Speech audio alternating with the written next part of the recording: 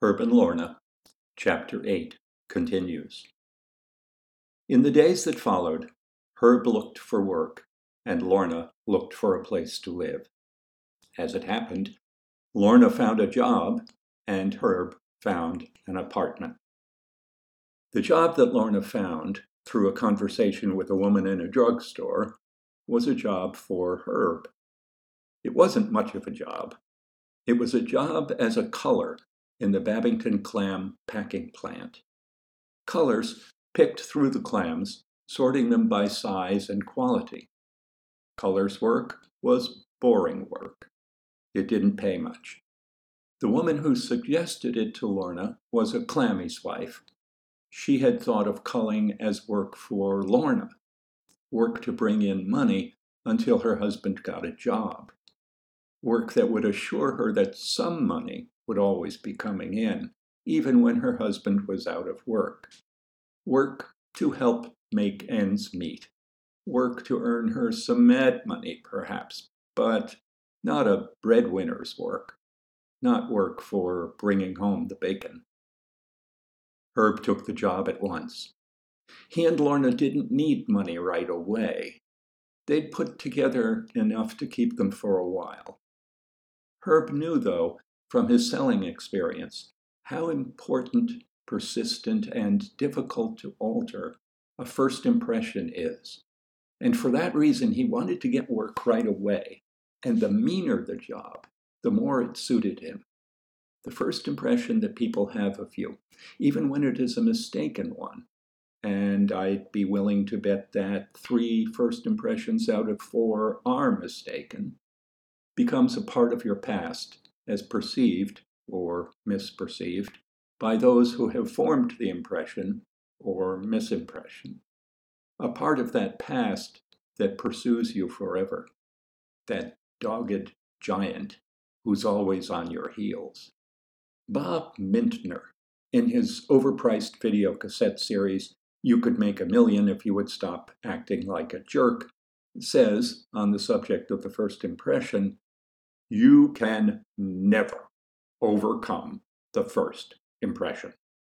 If you get off on the wrong foot, you can never get back in step. You may think that tomorrow, if you wear a new jacket and tie, change your hairstyle, sprinkle your remarks with some of the latest snappy expressions, and put a new spring in your step, people will see you in a new light that they'll say, I've been all wrong about Fred. Why, it's as if I'm seeing him for the first time. Well, forget it. You're wrong. They may look at you, but they won't see you.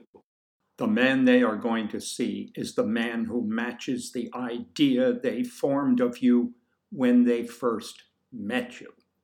Compared to you, that guy is a giant. The only thing you can do, if you've gotten off on the wrong foot, is pack your bags, get out of town, change your name, and start all over again. What I want to do, Lorna, said Herbert, is make a good first impression. I want to impress on people the idea that I'm ready to work. I want them to think of me as a hard and willing worker. Later on, I can find a good selling job. I'm sure of that. When I do, I'll have a reputation around town. People won't think of me as a guy who came into town as a salesman. They'll think of me as a guy who came to Babington with nothing but ambition and a willingness to work, and who, by God, worked himself up from a job culling in the clam plant to a good job as a salesman. I'll be a Babington success story, a local hero, and people will be happy to buy from me. Lorna wasn't sure whether to laugh or not.